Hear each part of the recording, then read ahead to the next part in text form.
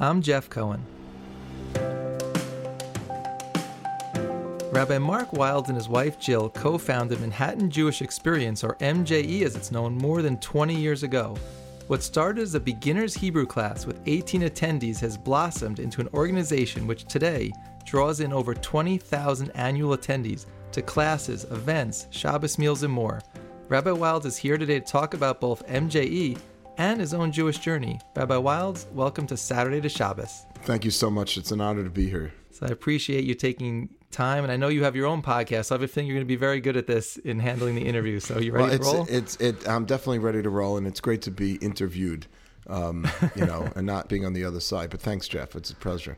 All right, so I know we're going to talk a ton about MJE, but before we do that, we like when we have guests on for our listeners just to get to know the person behind the organization first. So let's start at the beginning of your journey and give me a sense of where you were born and raised.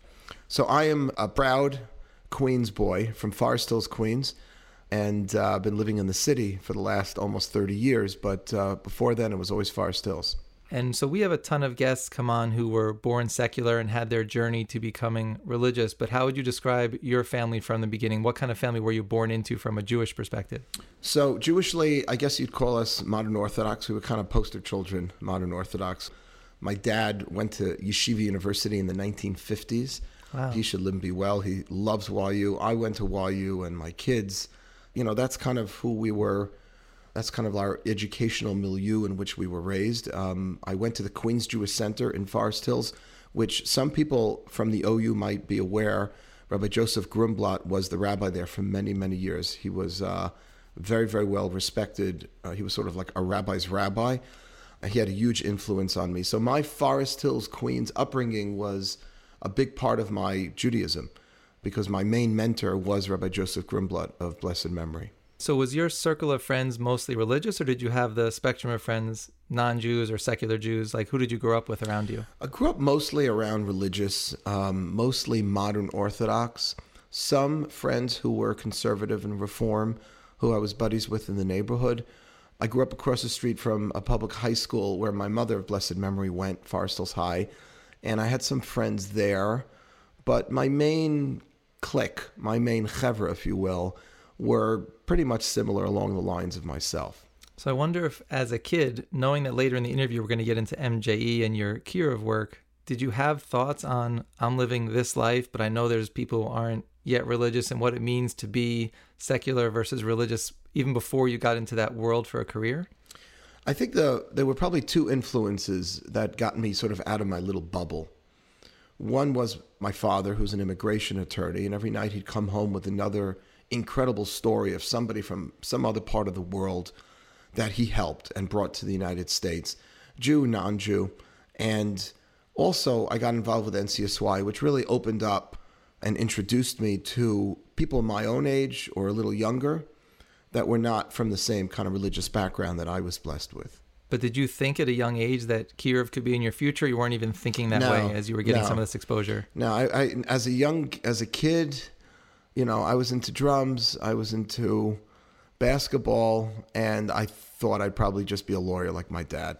Right, so you hear that story a lot. I call it kind of the parental footprint of what you grow up seeing your parents do has this huge influence on career choices you might make. So as you were getting into the teen years, you were thinking, oh, my dad's a lawyer, it seems to be working out well, I'm probably going to pursue the same path? Yeah, I wanted to find my own unique, what sort of spoke to me within the law. But I was surrounded by attorneys, and my older brother went to law school, my sister-in-law, my cousins were lawyers, and they weren't just Joe Jew lawyers either, so to speak. They were really, my dad was pretty prominent. He had some very famous clients, John Lennon, and that ilk. My brother to this day represents a lot of high-profile celebrities. We were also raised very sort of civic-minded. I worked for my congressman, Gary Ackerman from Queens, and I also worked for Senator Daniel Patrick Moynihan, who I was a huge fan of. We were taught from a young age that it was a blessing for a Jew to be raised in America and you had to give back. So I would say that my interest in outreach wasn't really about outreach per se. It was, what are you going to do to give back? Because that's the kind of life I saw my dad living and a lot of other people around me. So then what happened as you got closer to the college years? Like where did you go and what did you major in as you started thinking about what you'd be doing for a living post-college? So when I got to college, I was most interested in psychology and philosophy, and I became a psych major. I then thought maybe I wouldn't be a lawyer at this point. Maybe I'll get a doctorate in psychology, try to help people. And that actually went on for a good couple of years until it was time to graduate and actually figure out what I was going to do. Am I going to go to law school? Am I going to do this? Am I going to do that? I got very sucked into Soviet Jewry, and I think that changed everything for me. I used to go on these rallies. I used to go on these lobby trips to Washington. I don't know if you remember this Triple SJ, Student Struggle to Free Soviet Jews. That changed my life. And that, I started studying international relations in Yeshiva University. And now I was interested in getting a law degree, but trying to use it for international law, human rights, specifically to deal with our Soviet brethren captured or caught behind the Iron Curtain. So related to that, and you mentioned normally you're the podcast host, but because I had to do the research for the interview, not you. And so I came across this story about you, your dad, and Ed Koch and how that connects to the Soviet Union. So can you share that story? Yeah, that was an unbelievable day. My dad was instrumental in bringing a woman, Carmela Raiz, in from the former Soviet Union. She was a cellist for the Lithuanian Philharmonic. She became a Balat Tshuva. She became religious in Russia. She and her husband, Vladimir, he changed his name to Zev, and they had 2 sons. And they tried for 25 years to get out. They were refuseniks. They were denied the right to emigrate, and they wanted to go to Israel. As a last-ditch effort, she said she would come to America and lobby Congress. My dad got her a 6-month visa to come to the United States, lobby Congress with her son.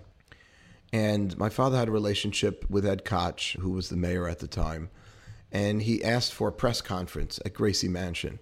And this was unbelievable. There, Koch was sitting with my dad, Carmela, and her 10-year-old son with this big black velvet yarmulke. And Koch starts asking questions. If you remember Koch, like he was a real personality, he starts asking questions, not to Carmela, who was very articulate, but to her son, Moshe. And he says, Moshe, what's your name? He didn't know Moshe yet. He was expecting a Russian name, and he said, Moshe. He says, oh, okay, that's your Hebrew name. What's your Russian name? And he says, Moshe. And he says, listen, I'm also Jewish, and my English name is Edward, and my Jewish name is Isaac. So what's your Russian name? And he repeats, Moshe. Okay, Moshe, what's your favorite subject to study in school? And Moshe looks back and says, Torah. He says, Torah, they teach you Torah in school? He says, no, we're not allowed to learn Torah. So who teaches you Torah? Koch asks. My father, he teaches me Torah. And he's going back and forth. And then he says, going back to your name, Moses, he was a great Jewish leader. Do you know how you came to be named after him?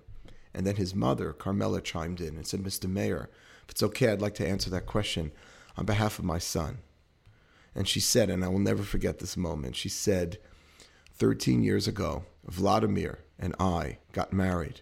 And we said that if God ever blessed us with a son, we would name him Moshe, and he would take us out of this Egypt.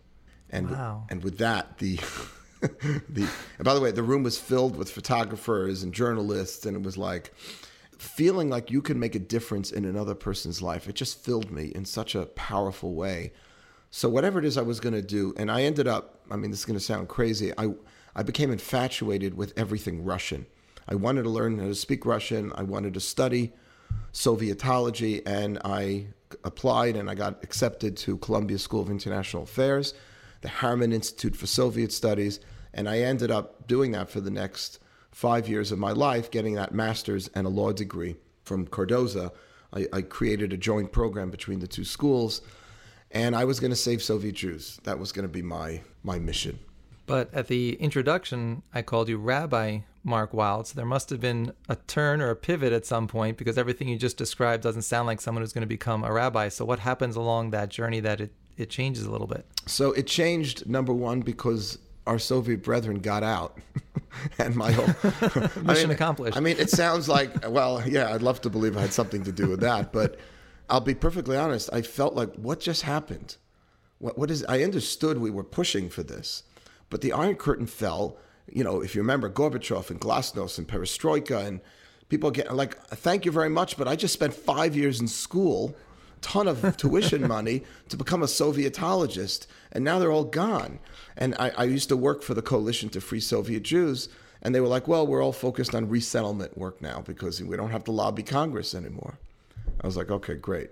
Now, in terms of the rabbinate, and this is very common even at YU today, and I teach in the rabbinical school at Yeshiva University, but there were a lot of guys who went to law school in particular who also were getting smicha. I was one of them. I had no interest in being a rabbi, but I wanted to learn. I was very devoted to my teacher, Rav Parnas. He should live and be well. I was a student of his for many years, and I wanted to stay on longer in his shir, but YU didn't let you float around. You had to be in a program. So I did the Chaver program, and then when I was done with that, the only thing left was smicha.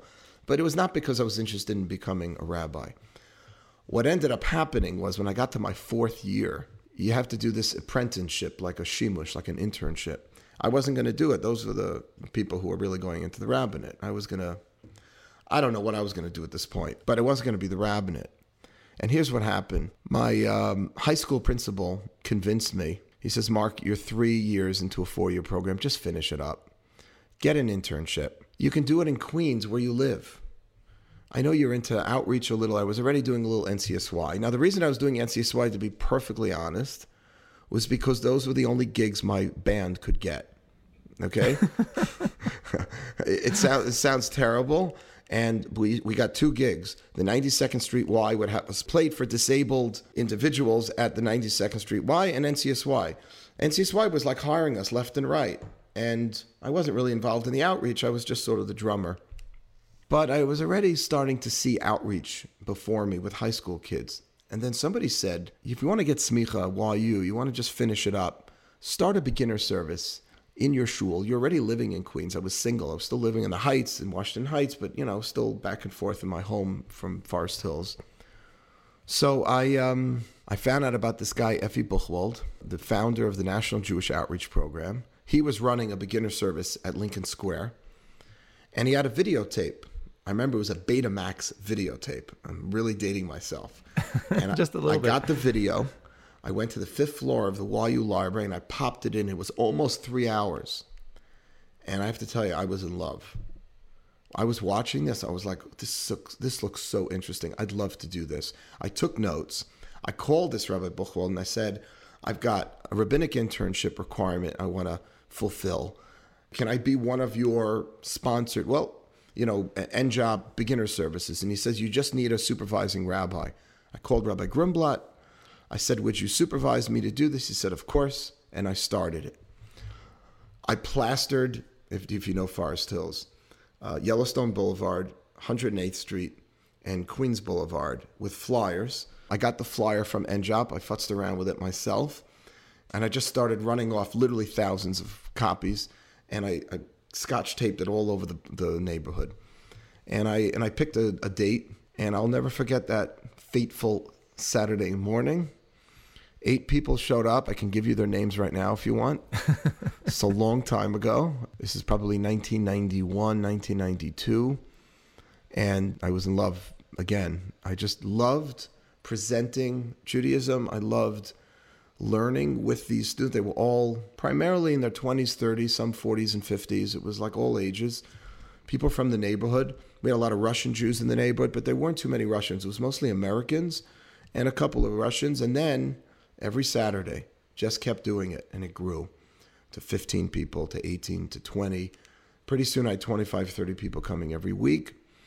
And then I started teaching some classes during the week, Hebrew crash course, basic Judaism class. And that's really how I sort of entered this whole thing. And it just kept growing. And I ran that program for the next 3 years, and I absolutely loved it. Okay, so then how did that experience transition into this idea that this is going to be my life beyond what I'm doing right now? Right. So at that point, I was like, there's no way to really sort of earn a living doing this. Okay. But I got 2 calls from 2 rabbis. One was from Rabbi J.J. Schachter, who I knew of. And he called me, asked if I would teach a basic Judaism class at the Jewish Center. Not for members of the shul. He says, I'm here on West 86th Street. We're in this hub of all of these young Jewish people who are not involved. Would you like to come and teach a class at the Jewish Center? And then I got recruited from Rabbi Alan Schwartz also to do some outreach. In other words, they both, I guess, heard what I was doing in Queens and were interested in me coming to Manhattan to do this. And I ended up being hired by Rabbi Schwartz, first as his outreach director and then ultimately as his assistant rabbi, where I served from 93 to 95.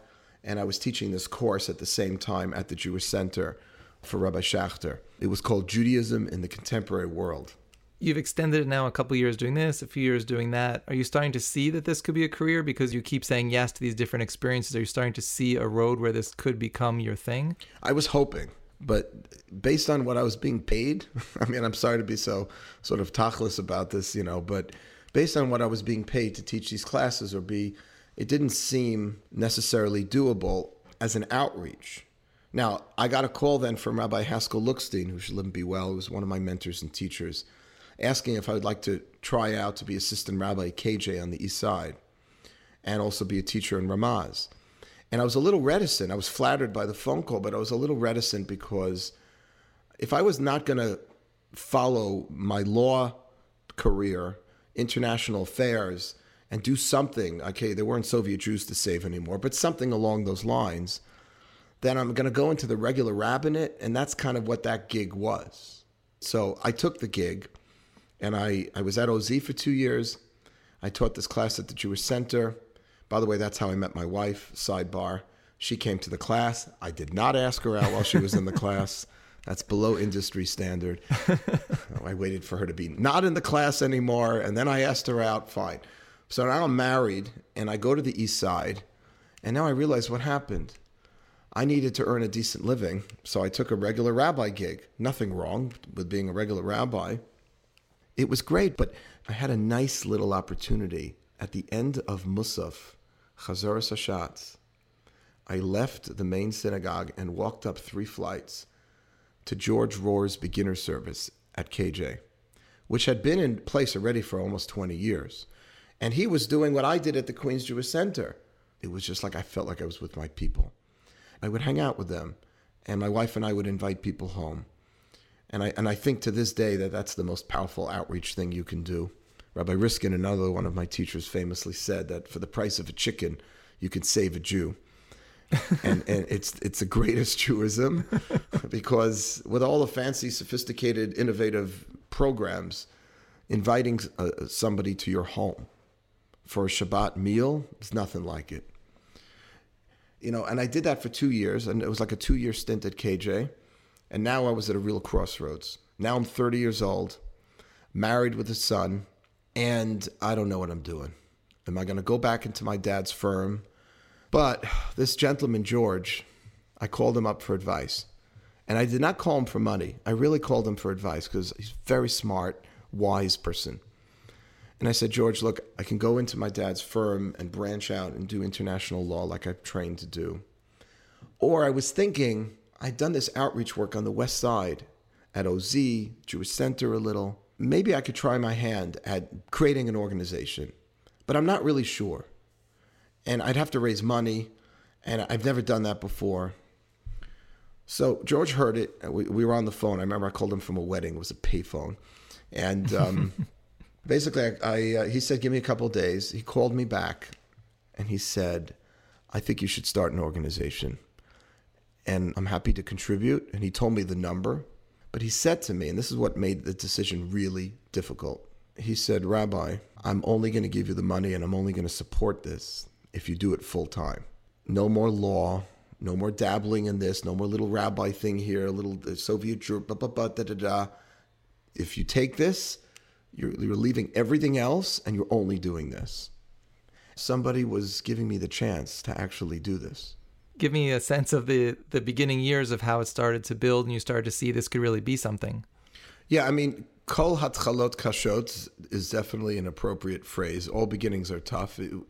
It was hard establishing myself. And the question I always got was, who are you? Like, who the heck is Mark Wildes? Like Aisha Torah or Sameach, But that was difficult in the beginning, when people, like, what are you doing, what you're doing? Like, why do we even need you kind of thing? I'm not sure that people were really meant that. That's kind of what I felt maybe a little. I don't know, maybe I was a little insecure about it. And it was not easy raising the money because the first year or two, you're basically raising money for a dream. It's not like I have what to show. I go to a donor today. I literally bring pictures of students whose lives have been transformed for years, who are now celebrating their children's bar mitzvot, sending their kids to Jewish day schools, and they become models, modern Orthodox citizens in their own respective communities. Like, I can blow a donor away with accomplishments. I had nothing to show for. What I needed were people who believed in me and thought I could do it. And so it was a small group of people in the beginning, and thankfully it's expanded. It's 23 years later, if every year I can't look back and say, look at that new group of people that is now part of the Jewish community. X amount of them have actually become Baalei Tshuva. X amount of them maybe didn't become observant, but now these guys only date Jewish girls, or they're going to Israel, or they're doing this Jewish. I have a clear-cut way of seeing impact. And you mentioned this word impact, and so that made me think about success measures and metrics, people who come from the business world.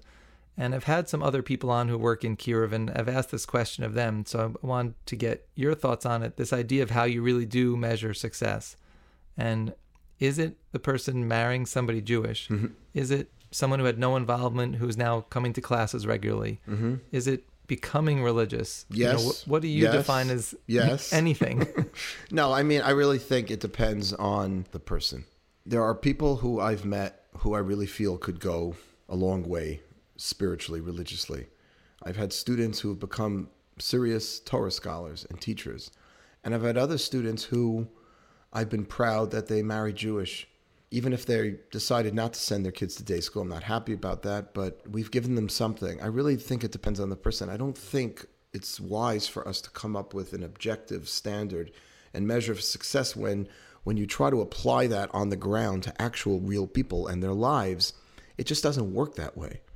Now, I can say, and I do have a goal of trying to have at least 12 to 15 MGE participants every year who become Baalei Tshuva.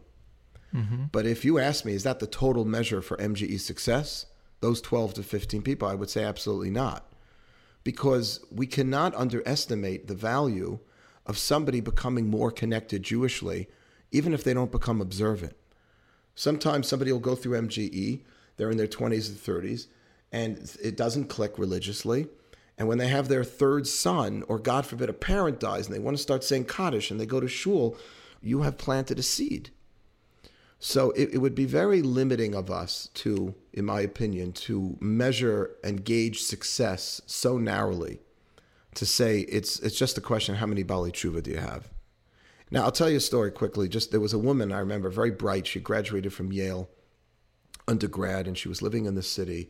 And she was coming to MJ for about 6 or 7 months. My wife and I became not close with her, but friendly enough that when she stopped coming, I felt it was okay to call her up and just say, hey, where you been? Hope everything's okay. So I called her up, and I got together with her. We met in Starbucks, I remember. And I said, I just want to make sure everything's okay. We haven't seen you. She goes, yeah, I came for a few months, and I realized that I'm not interested in being religious. I said, okay, I'm sorry to hear that, but I hear you. I respect that. But you didn't answer my question. Where have you been? Well, Rabbi, I just naturally assumed that if I'm not going to become Orthodox, I'm not going to become, Sabbath observant, then why do I need to keep coming? And I asked her, I said, this is very distressing to me to hear this, honestly.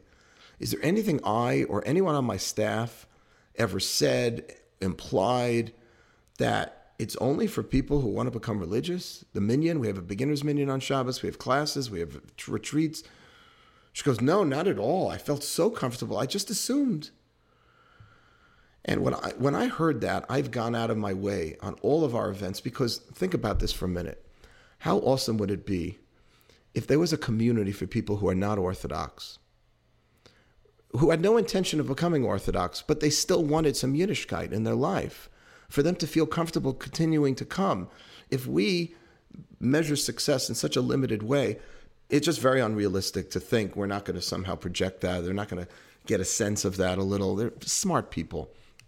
I'm told that most Orthodox synagogues in America were not simply places for Orthodox Jews. Maybe 50, 60, 70% of members of Orthodox Jews were themselves Orthodox. But it was a place where people would come because they affiliated with Orthodoxy, even if they weren't personally observant. And I wanted MJ to be that place. I wanted MJ to be a place where somebody could grow religiously and become a Baal Tshuva, but also be a warm and inviting place for someone who has no intention of becoming religious, but wants to be more involved. And once you get somebody coming on a regular basis, you never know what's going to happen then. And did she come back? Yeah. Okay, I was waiting for the punchline of the story. I'm sorry. She came back, yeah, she's awesome. So I want to ask you about another side of this. You and I didn't discuss this before the interview, but this idea that I wasn't raised religious, so I didn't have the privilege of coming from an Orthodox home. And so my first exposure was to a beginner's class with Rabbi Wildes.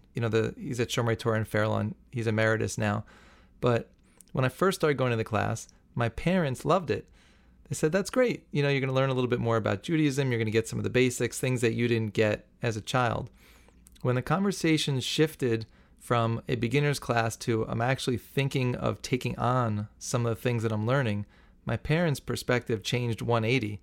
They're like, we didn't think you were going to this class to change anything about your life. So I'm guessing that you have all these young people that you inspire, you get them turned on. There must be a point where if it starts progressing, they come to you and say, I just had a tricky conversation with my mom. Can you help me navigate this? Yeah, listen, I imagine that was hard for you. And every parent is different. Some parents are thrilled that their kids are becoming more observant, not because they believe in Torah so much, but because they want to see their kids married and they want to see grandchildren. Mm-hmm. We're all the same in that regard. Okay, every parent wants to see grandchildren, and they know that if they get a little more closer to Yiddishkeit, that probably means they're going to get closer to getting married and having kids. So you have parents like that. Then you have other parents who are like, whoa. They literally view it as a slap in the face. We raised you conservative. We raised you reform. We actually believe in this path, and have certain negative associations with Orthodoxy and with Orthodox Jews. I mean, I had a woman, this is back in the Queens Jewish Center, no matter what topic I was teaching, she got up at the end, towards the end, would raise her hand, and I knew what she was. My husband was cheated by a Hasidic Orthodox Jew. And it was like, it didn't matter. I could be talking about keeping kosher, Shabbat. She had to bring it up every single class. So unfortunately, people have had negative experiences or negative associations, and they now are bringing some religious observance back home, and you have to help them, guide them. And it's not simple, and it's an up and down experience. I remember years ago, I asked Rav Hershel Schechter from Yeshiva University, I always have this Passover. Passover is, we say Chag Kasher V'Sameach, like have a kosher Pesach, because there's so many halachot, so many rules. Passover is the holiday that so many parents who are not observant want to see their kids home for the Seder. Some of my students, they have loaves of bread on the table, okay? The food is not kosher. And like, what do? You're going to tell them, don't go home, stay with us at MGE so you can do it. Now, it depends. Every case is different. But I once asked Rav Schechter this, and I said, what do you do? What do I tell a student who is going back and the food is not kosher? I mean, do you think I should tell him not to go home? And he said, yeah, you can't tell him not to go home. And I said, well, what about the food? And he said, tell him to eat a lot of matzah. I remember that. He goes, tell him to eat a lot of matzah. As you're telling me this story, it's reminding me that one of the things that turned my parents a little bit is I said to them, there's a lot of things I could have been exploring in my 20s. It could have been alcohol. Right. It could have been So, I mean, drugs, Jeff, did that work? Did that conversation, how did that go? I mean, I said to them, all I'm doing is exploring on a deeper level the very same religion you raised me on. Right. And compare that to a lot of the other directions I could have gone. But truth be told, they came around once they were grandkids. I think you were onto something saying that, because then they saw the community side of the life that I was living, and they really started to fall in love with it. Right. It is not easy. And what I often experience is initially with a lot of MJE participants who are becoming observant, they've got sort of like two Judaisms, the one they practice at MJE and then the one they practice at home.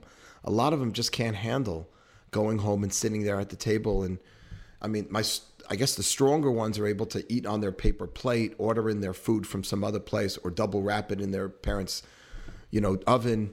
But others, at least at some point might cave in a bit to come back later. It's very hard. It's very hard. And listen, it's not simple because there is this mitzvah called Kibud Av V'Im, honoring parents. You can't just blow your parents off. And that's why I always tell my students that you need to be home for Thanksgiving. You need to be home for New Year's. Any of those other family moments that your parents value that are not difficult for you, you need to bend over backwards, because if you're not going to go home for Pesach because it's too complicated, then try to figure out another way of maintaining the relationship. I'm a big believer, and I saw this with my wife and my in-laws of blessed memory. My wife is also not from a religious background, and she became, a pretty religious young woman, and it actually brought her closer to her parents. I saw her. We had, and I tell this to my students, I've had some of the most beautiful, unfortunately, neither of them are alive anymore, but for like 20 years, I had some of my best Shabbatot in my in-laws' home, which was not a kosher home, which was not a home where they observed Shabbat. But my mother-in-law, blessed memory, would kosher the oven. She had the Mark and Jill pots and pans. She would cook everything on that because she insisted on it being, and it was complicated, but we did it. And we just had beautiful Shabbatot. So I tell my students all the time that, because I think that's really why parents get antagonistic. Because parents start getting nervous that these new religious observances, and I don't know if that's what was going on with your parents, Jeff, but parents are getting nervous that this is going to divide them. This is going to separate them. Yeah, well, I saw with my parents, and I've given this advice now to other people who've come along and are becoming religious, and they come to me for advice because I'm further along in the journey. And I always tell them, if anything about this is estranging you from your parents, then the approach is not right. Like that should not be the end result, that you're religious and you don't talk to your parents. Like something has gone wrong along the way. And so I always just tried to bend over any way that I could be flexible on anything besides eating non-kosher food, right? All the other ways that I could be flexible, I'll come to you. We'll do something that doesn't involve food. So there were always ways to keep the relationship going until they came around to what I was doing and we could reconnect with religion being part of the conversation. It's so important, and it's very important that we get that message out there to all of the parents of kids who are exploring their Judaism. Because, and the reason I keep harping on my wife's example is because they actually got closer. My wife's becoming observant helped her accept certain things about her relationship with her family that I believe enabled them to be closer. And my kids, they knew one set of grandparents were observant, one was not. But it didn't matter. They were just as close. They were just as close with my wife's parents as they were with my side. And I think that's important. I think if parents knew that, and that could be, and that really is the norm, that should be the norm, then maybe they wouldn't be so, I don't know, have such issues. All right, so I'm going to ask you some super fast questions to wrap things up, okay? Mm-hmm. All right, so first, for someone who's just starting out on their journey, what's a book that you'd recommend them reading? And this is your opportunity to plug your own books if you think that's the best answer also. I love This Is My God by Herman Wouk. It's an oldie but goodie. Anything written by Aryeh Kaplan, grab it and read it, whether it's the more Kabbalah stuff or the more basic stuff. And I do think that my first book, Beyond the Instant, I'm picking it up, which is basically Jewish wisdom for happiness in a very sort of fast-paced social media world. I think that's what a lot of people are struggling with. And I have 10 articles of Torah that really relate to how to find happiness in such a crazy world. So those are some other books. I also have the 40-day challenge that I did for Elul Zman, which is going to come out soon again. So let's just take a quick pause and you can talk about that book just for a moment, of the 40-day challenge and what you're challenging people to do. Oh, so the 40-day challenge I put out last year, but if you haven't done it, I really think it's a great way to take yourself from the summer to the high holidays. A lot of people really struggle. How do you go from like the whole feel of the summer, which is a little more cavalier, to the seriousness of Rosh Hashanah and Yom Kippur? So we have 40 days. And what I did was I created a book where a little Torah teaching based on a WhatsApp message that I put out 2 years ago that you can read. So it's like literally 3 to 5 minutes dedication to this for the 40 days of Rosh Chodesh Elul all the way till Yom Kippur, so that by the time you're at Yom Kippur, you're in another place spiritually, and you can do it together with a WhatsApp. But it's a really great, quick way of getting yourself a little inspired every day for the 40 days leading up to Rosh Hashanah and Yom Kippur, and it's going to be launched in a couple of weeks. Got it. Very good. So continuing with the lightning round, we've just been talking about books. How about shiurs or things people can listen to online? Who's someone that you think people should tap into that they could get inspired by? Wow. We're a big podcast family. Besides my own podcast, Wildescast, I really try to interview people whose message I want to get out there. So I just interviewed Y.Y. Jacobson, and before that I did a whole 3-part series on science and religion where I had 3 cosmologists who are observant Jews and can help us reconcile. So the Wildescast, I would say, is one. I'm a big Jordan Peterson fan. I really like listening to his stuff. My computer science son is obsessed with his stuff. My good friend Ephraim Goldberg, Behind the Beam, I was a guest on that. I listened to that. I think Rabbi Ephraim Goldberg's Torah is amazing. I think those are 3 nice ideas. I just interviewed Y.Y. Jacobson, and I'm just really blown away by him. I will tell you something else. He doesn't have a podcast though, but he's written some incredible books, and that is Chaim Miller. And I happen to know him. I interviewed him. Chaim Miller translated the Tanya brilliantly, and he wrote a great biography on the Rebbe, and all of his stuff is just incredible. I know that's a book. That was your other question. It's fine. We'll allow it. All right. So last question. Given MJE is in New York City, what's one of the best things about being Jewish in New York City today? Besides the ability to frequent MJE, I don't know what else is there. That's basically it. What else is important? People thought during COVID, this is it. New York's had its day, right? But I love the energy. There's a certain excitement, energy. My students who, when they leave New York, tell me they get into this sort of couch potato. There's a culture. There's a reason why so many Baalei Tshuva develop in Manhattan. It's not just because there's so many less affiliated Jews in the city. It's true.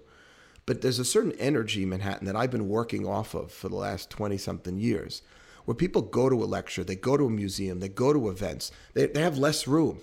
Their apartments are small. It's not as conducive to want to stay home as much.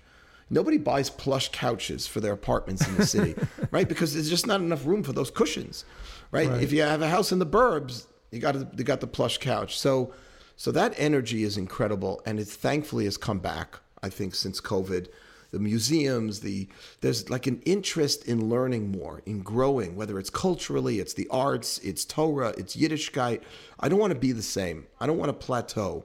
And one of my teachers used to say, there's only 2 directions you can take in your Judaism. You can go up, you can go down. We like to think, I'm going to stay the same. But that is just another way of descending. If you're not growing in a certain kind of way, then unfortunately we're descending. And Manhattan has that energy to it, and we try to tap into that. Beautifully said. And Rabbi Wildes, you got yourself out of the lightning round. I want to thank you for joining me on Saturday to Shabbos. It was an honor, Jeff. Thank you so much. It was a really enjoyable conversation. It's an honor.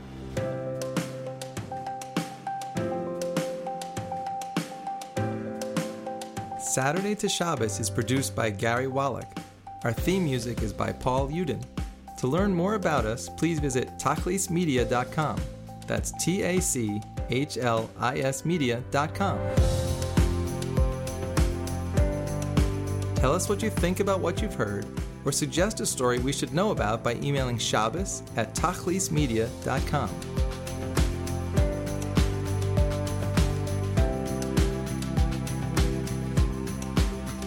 I'm Jeff Cohen. Thanks for listening. Please check with us often for more stories of inspiring Jewish journeys.